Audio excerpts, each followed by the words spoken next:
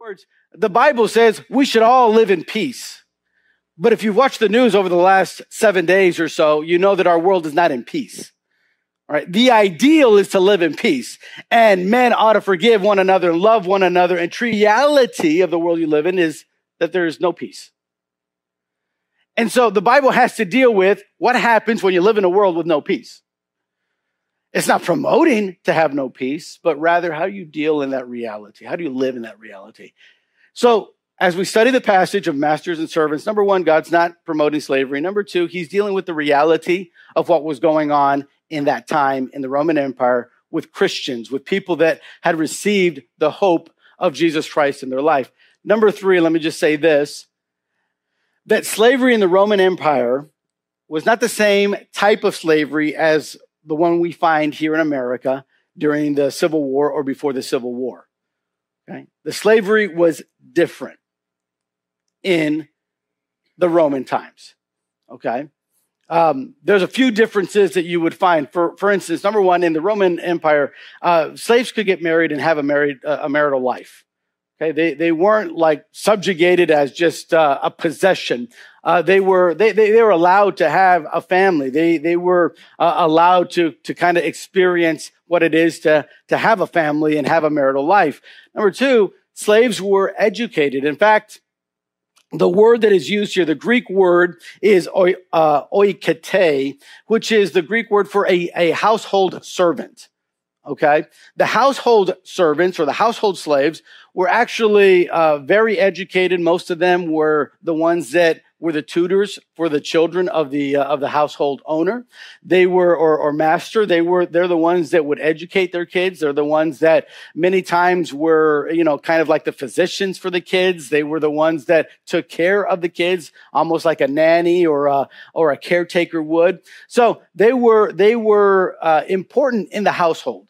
Okay, they were important there. They weren't just kind of used as property, but rather they were in the household and many times treated as family, even though legally they weren't family. Legally, they weren't going to inherit anything from the owner, but they were servants that were living there. In fact, in that time, there were many people that would sell themselves into servanthood to try to just get ahead in life. You would make wages. They would pay for that. And some of them would do that just to kind of get ahead in life. So that was very different from the slavery here in America, where people were brought against their will and treated very differently. And so when we get into this passage, understand servants and masters, he's talking about that system in the Roman Empire. Okay. And I just want to say that in today's day and age and in our culture here in America, we obviously do not use the servant master system. That's not how our economy works, but we do have employers and employees. And so a lot of the truth that we're going to study this morning can apply to employers and employees. How are we to react with our employers? How are we to display our hope or live out our hope when we are in that kind of relationship in our life? And so that's what we're going to dig into this morning. I want you to notice then what the passage says. Look at 1 Peter chapter 2, verse number 18.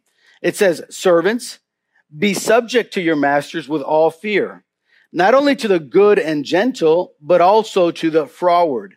For this is thankworthy, if a man for conscience toward God endure grief, suffering wrongfully. For what glory is it, if when ye be buffeted for your faults, ye shall take it patiently? But if, when ye do well and suffer for it, ye take it patiently, this is acceptable with God.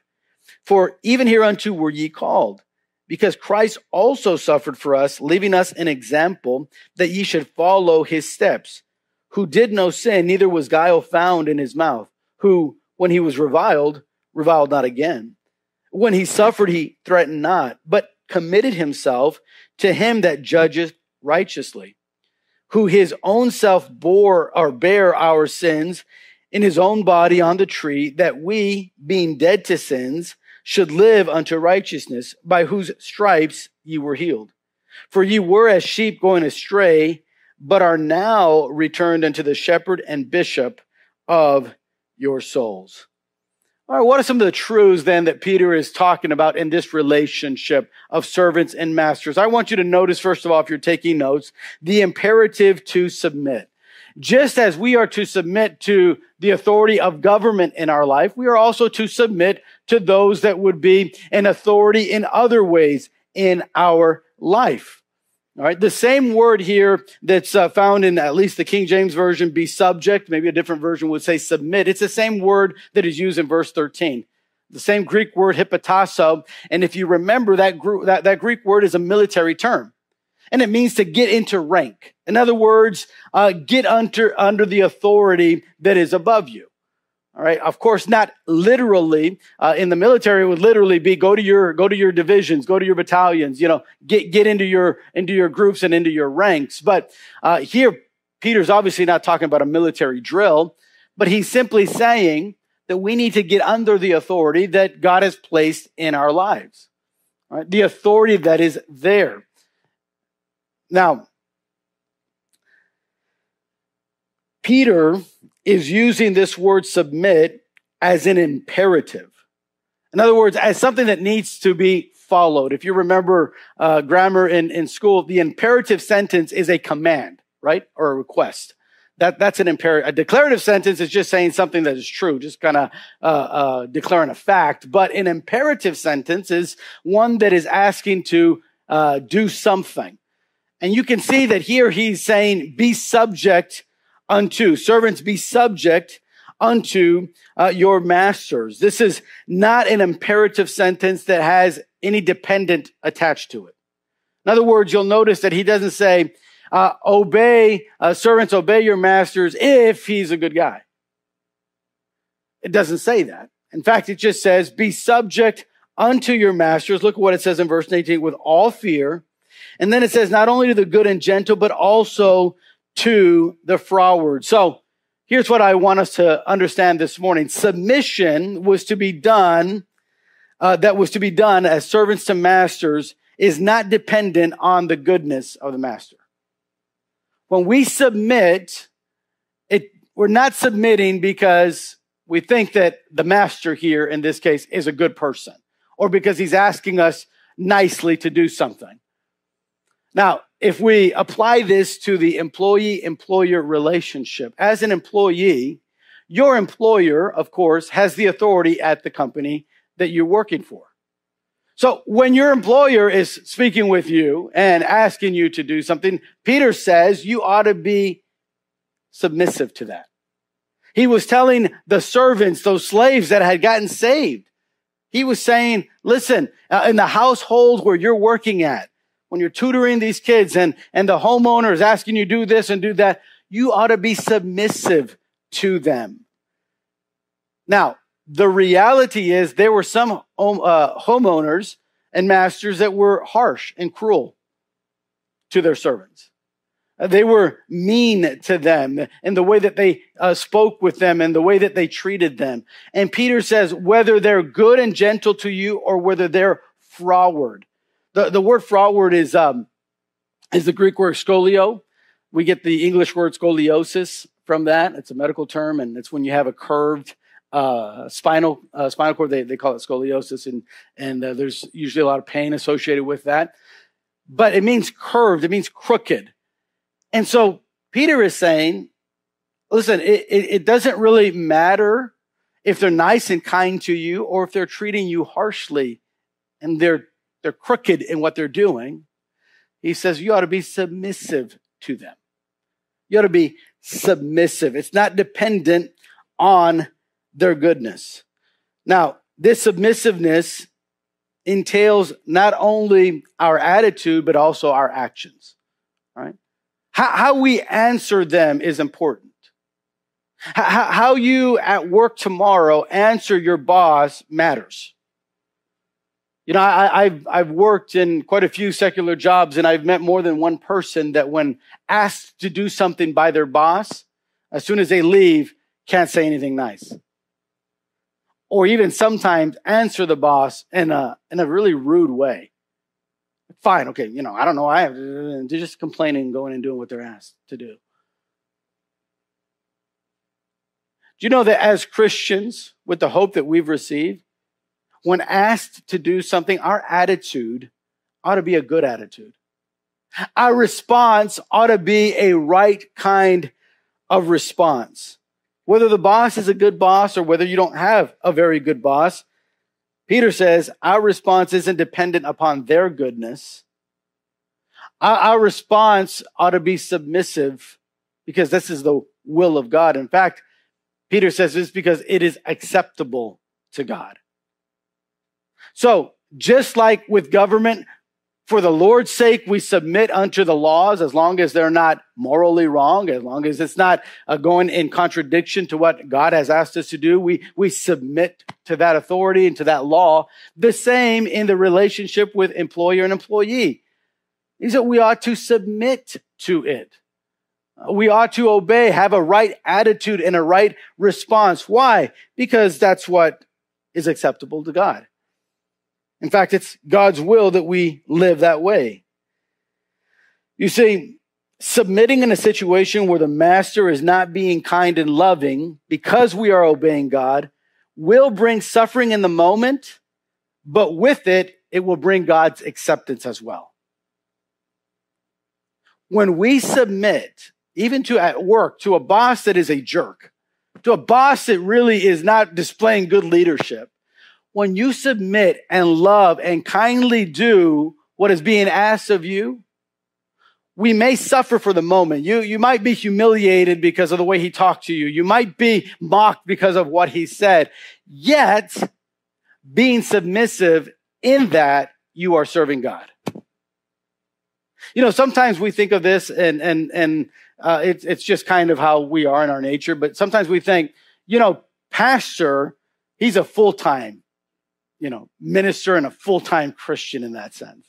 But me, I work in a secular world. I'm not a full-time minister of the gospel. And really what we mean by that is, well, this guy, he makes his living working in the church. He has a calling from God, and he's working that calling in pastoring and ministering. But the Bible teaches that we are all ministers. Okay? Not all of us are called to be pastors, but we are all called to live godly and holy. That's what Peter has been stating, right, in chapter 1. So because of that, you and I ought to submit to our employers, because the vast majority in here will have an employer on Monday that you're answering to. And that is work for God. That is acceptable to God. What is unacceptable to God is defying and living in rebellion to that authority. That's not acceptable. You say, well, Pastor, but you don't know how much he hates Christianity in the Bible. Yeah, Peter said still be submissive. Whether they're good and gentle or whether they're froward, you still. Why? Because it is the will of God. I love that in verse 20, Peter makes this comparison. He says, look, if your boss is getting onto you because you're doing a bad job, then there's no glory in that. There's no honor in that. It's not something that you can say, I'm suffering for Christ in this. He said, in fact, you're getting what you deserve, right? You're being irresponsible, and so they're getting your attention for that. But he says there's glory, and this is where God's will, where God's glory is seen, is when you're doing good, you're suffering for it.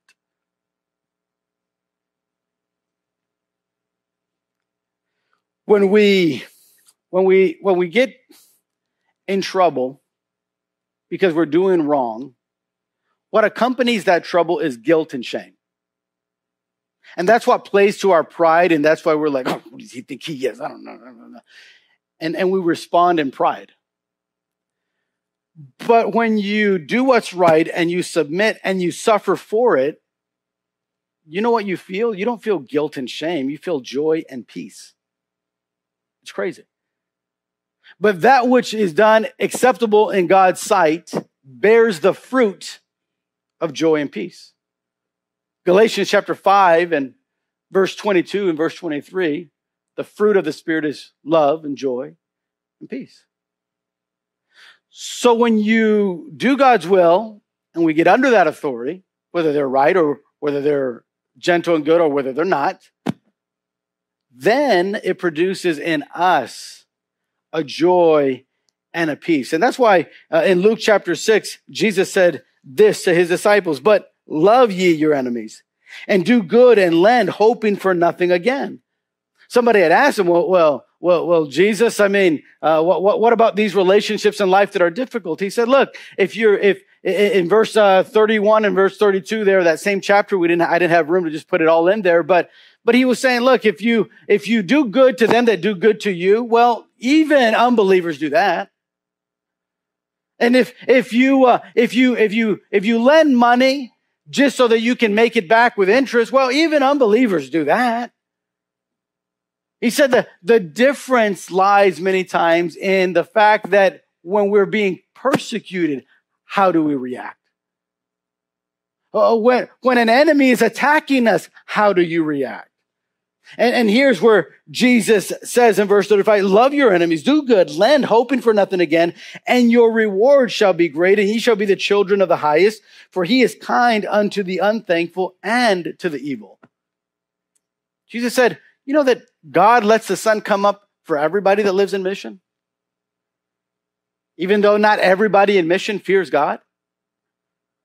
Even though not everybody in mission is doing God's will? But he does it for everyone.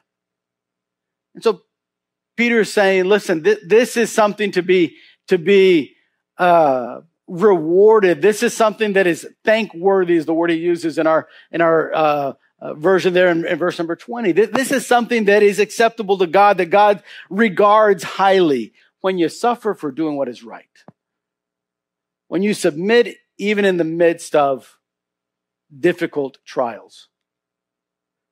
Now that is the imperative to submit. Now look at, secondly, the imitation of Christ. He goes on in verse number 21 to say, here's your example for this. Here's your example for this. Look at verse 21. For even hereunto were ye called. Peter gives us the ultimate example of someone who submitted even though it was going to cause him to suffer. And before he tells us who that person is, he said, just remember, first of all, you were called to this. And he said, well, when were we called to this? Jesus said to those that would follow him, if you're going to follow me, you're going to have to deny yourself, take up the cross, and then follow me.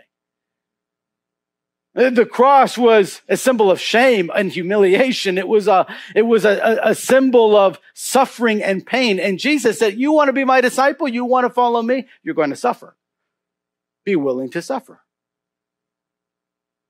Jesus said, if you're not willing to suffer in that same passage, then you're not worthy to follow me. So Peter just says, I was there. I heard Jesus say that, and I'm just telling you, this is what you were called to. Don't forget. Don't forget. Yeah, we're not of this world, right? Man, we're just passing through, right? And as we're passing through out of this world, from another kingdom and another world, we are still to submit. We're still to do good. We are still to remember that we are to take up our cross and follow him.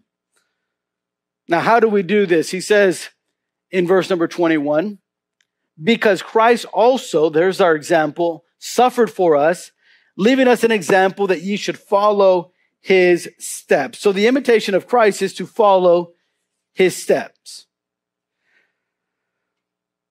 Now, what we follow in Christ, when he says follow in his steps, what does that really mean? What is literally he saying? Well, Christ submitted. So as we submit, we're also following Christ.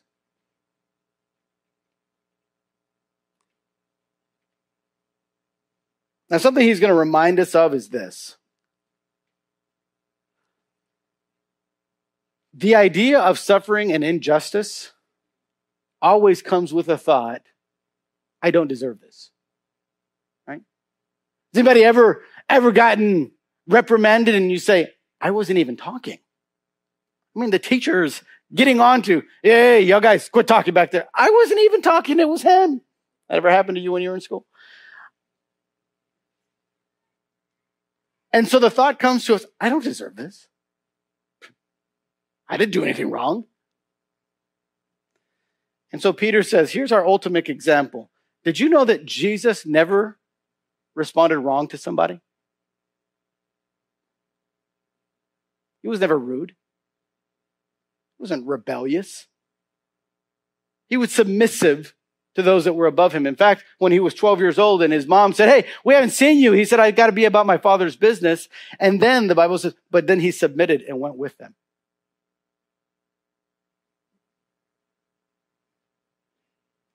He didn't have to. Mary knew he was the Son of God. Joseph, his stepfather, knew he was the Son of God. Yet he was willing to submit to them and go with them. In his adult life, he never treated or mistreated someone. Never treated someone wrongly. And yet, though he loved people, and though he always did what was right, he suffered. Always. So Peter's thought is this. Sometimes we suffer and we deserve it. Sometimes we respond wrongly to people and you deserve to get called out for that. But Jesus didn't. And in those injustices that he experienced, Jesus was still submissive. To follow his steps means to be submissive even when injustices are being done to us. I love what he writes there in verse 22, who did no sin, that is Jesus, neither was guile found in his mouth, who when he was reviled not again. In other words, when he was cursed and mocked, he didn't turn around and curse and mock those that were cursing him. He didn't retaliate that way. He didn't use his words out of control. Then notice it says, now when he suffered, he threatened not. That word threatened not, it means he didn't threaten to harm somebody. So Jesus knew what it was to be falsely accused, to suffer injustices.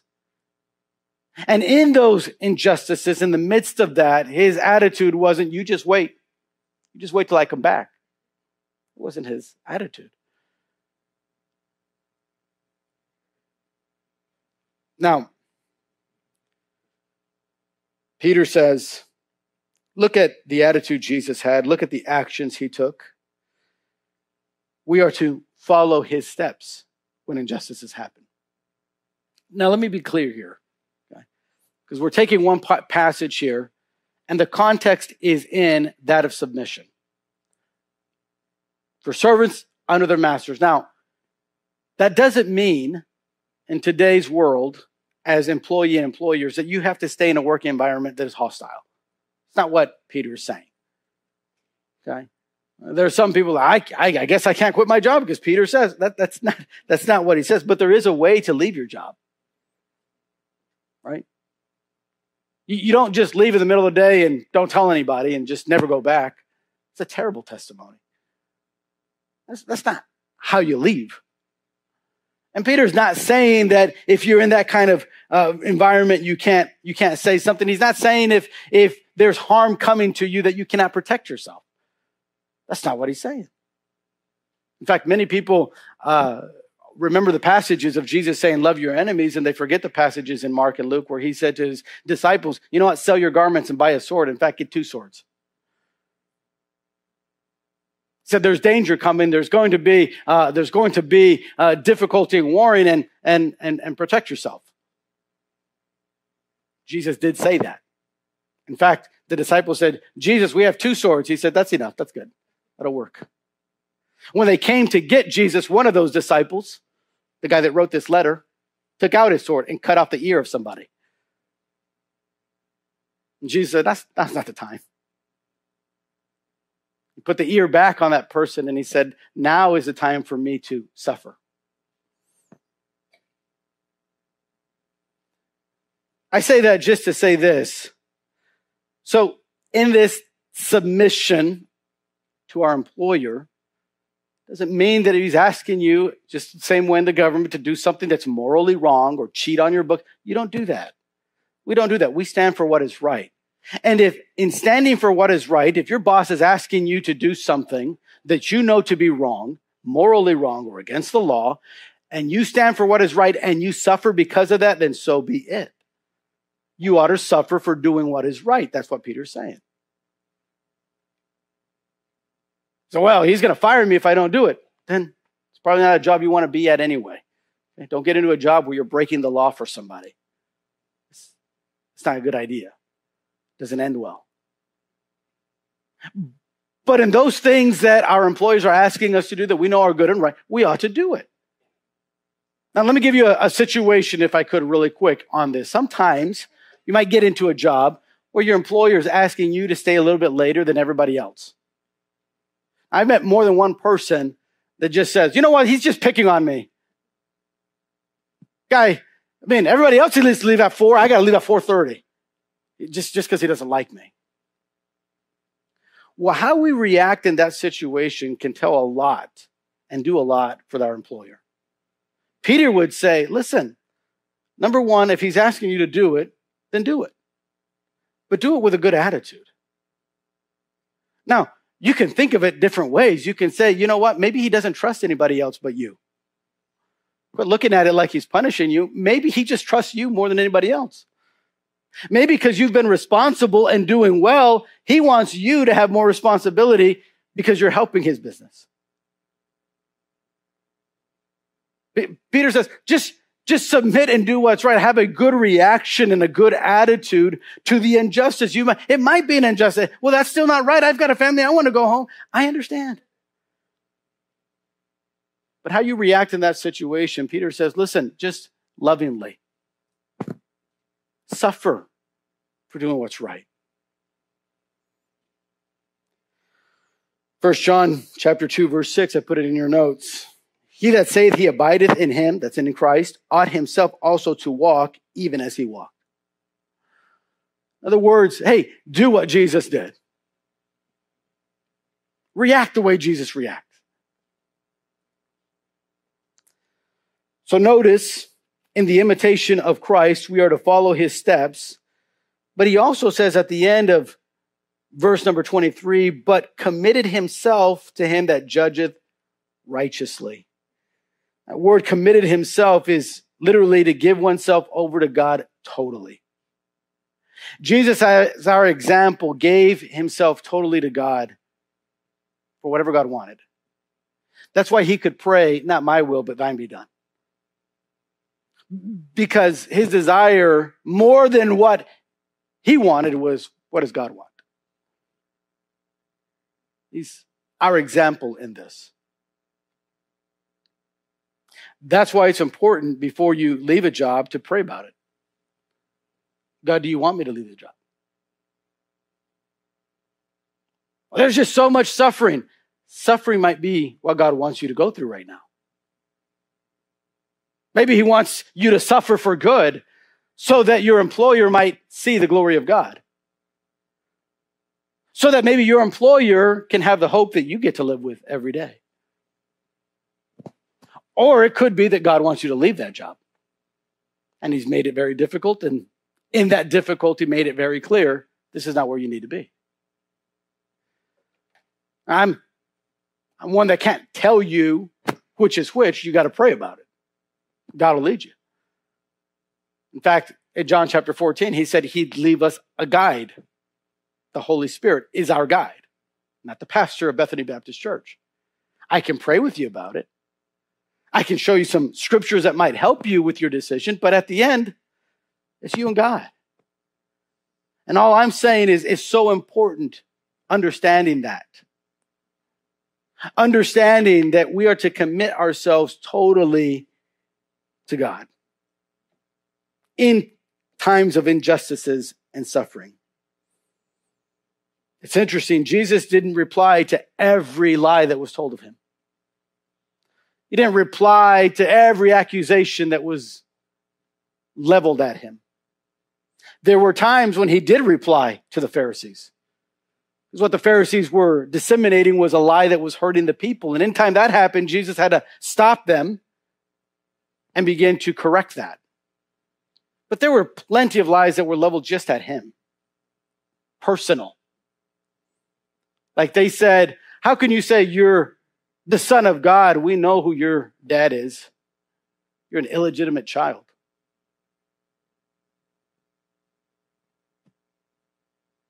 And I don't think they use the proper term, illegitimate child, when they're talking about him.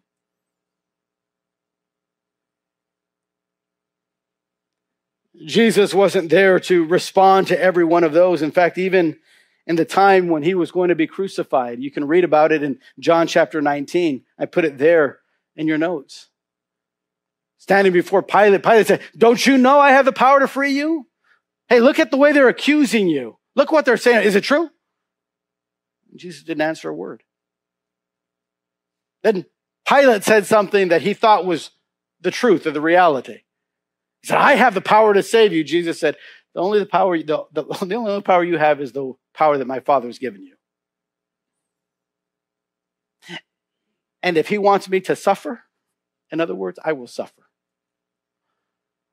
Those that have given me up to you, they have the greater sin. They're the ones lying about me. But I'm not here to try to prove my innocence and go through a trial. I'm simply here to do what God wants me to do.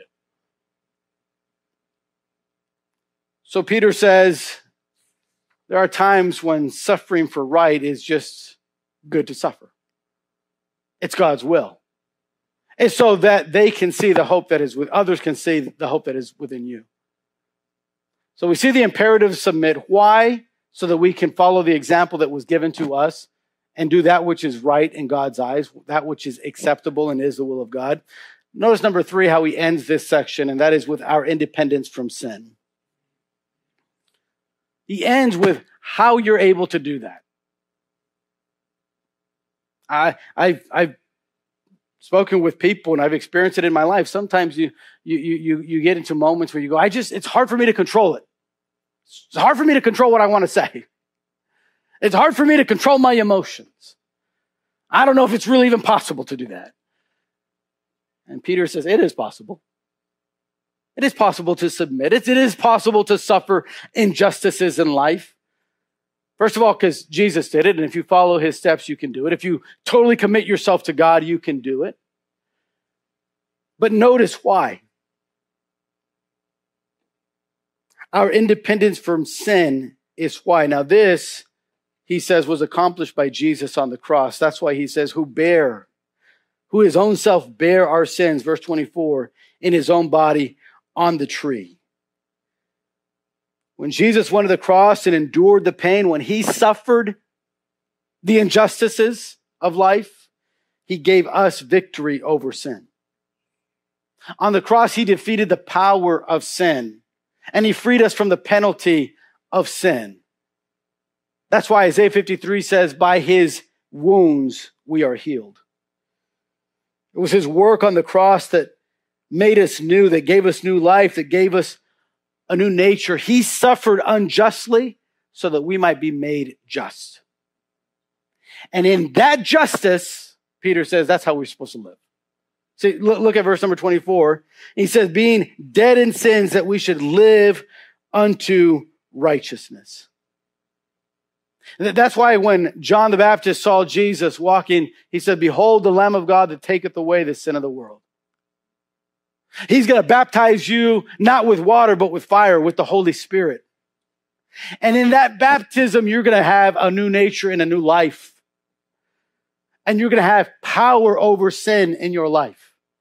And you're going to be able to submit and suffer in times of injustice. You'll be able to follow his steps. You'll be able to give yourself totally to God. Our independence from sin, yes, it was accomplished when Jesus suffered and died on the cross, but that ought to lead us, he says, to live righteously. The Apostle Paul said it this way in Romans 6. I put it in your notes. But now that you have been set free from sin, have become slaves of God, the fruit you get leads to sanctification and its end, eternal life. See, when Jesus suffered, when he submitted himself, it was so that he could give us independence and so that we could live righteously. In other words, there's a purpose to his suffering. Now just remember, Peter's talking to Christians that are suffering in the Roman Empire. Some of them are servants in households where their masters are not good people. And he's saying, submit to them. And they're probably thinking, why would I submit to that guy? That guy's crooked, Peter. I mean, this guy treats me badly, terribly. And Peter says, because even your Savior suffered too injustices. And in that suffering, he accomplished much for the glory of God. And in your suffering, you can accomplish much for the glory of God.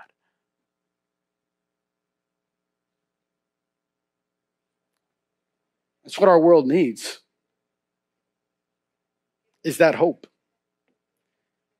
But that hope sometimes is seen through our suffering. That's why at the very end in verse 25, he says, for you were all sheep going astray, but are now returned unto the shepherd and bishop of your souls. The independence that God has given us is to be different, to suffer in well-doing, so that the glory of God can be displayed to others, so that we can follow the shepherd and bishop of our souls. I don't have time to read it, but there in your notes, Hebrews chapter 13, verse 20 and 21 is just beautiful. So this morning, we've seen how hope affects even our relationships at work. Peter says we're to submit to those above us, and in doing so, imitate Christ. And it's through that we really show others that we've been made free. That slave, that servant can say, yeah, you might think that I'm doing this for you because you are so powerful and you can control me because you're the boss. But really, I'm doing it because that's what God wants me to do. And I suffer, and I submit to that suffering and humiliation because, you know what? Jesus did too. And I follow him. And in following him, I've given all of me to him. And now the life I live is a life of righteousness from the freedom I have. So here's a few questions this morning as we finish. Number one, how are you doing with submission at work? How was your relationship with your boss this past week? Are you displaying an attitude of submission? Are you willing to suffer for doing right? Or are you not? Secondly, are you imitating Christ?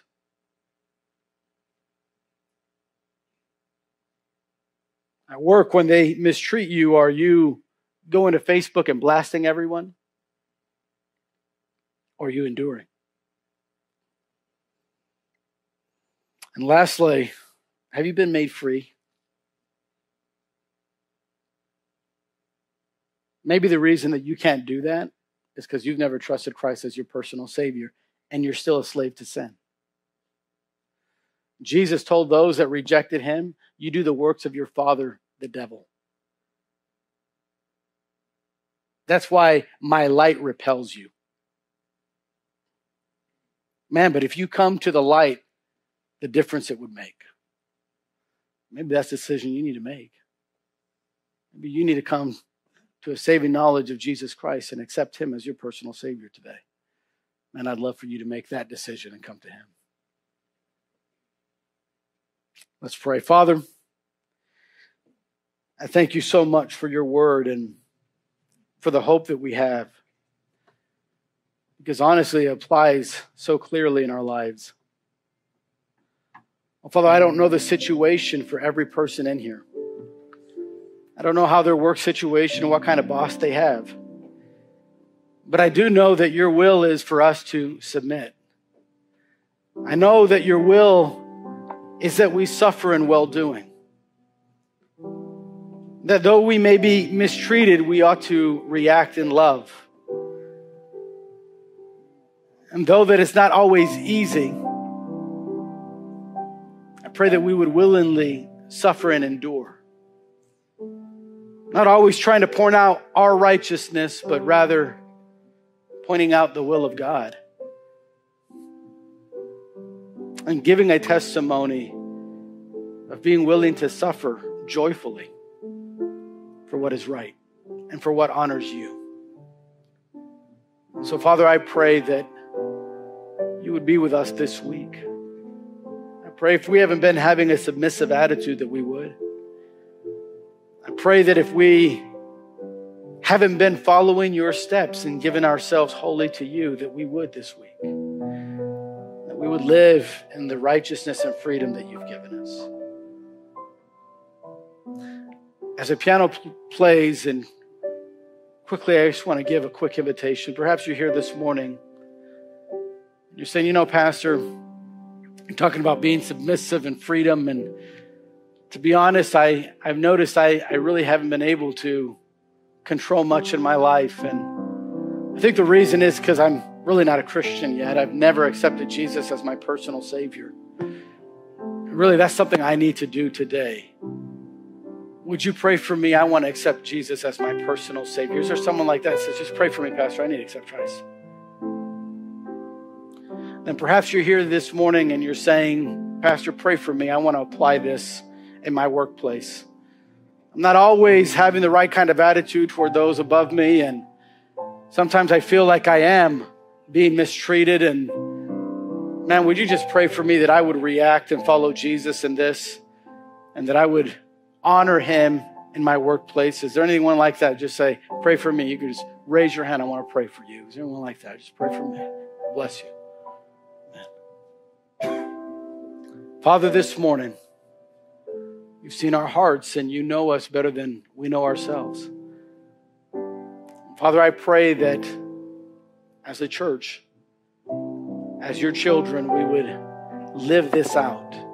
As difficult as it may be sometimes, help us to live in your power and in your righteousness. Be with us, I pray. In Jesus' name, amen.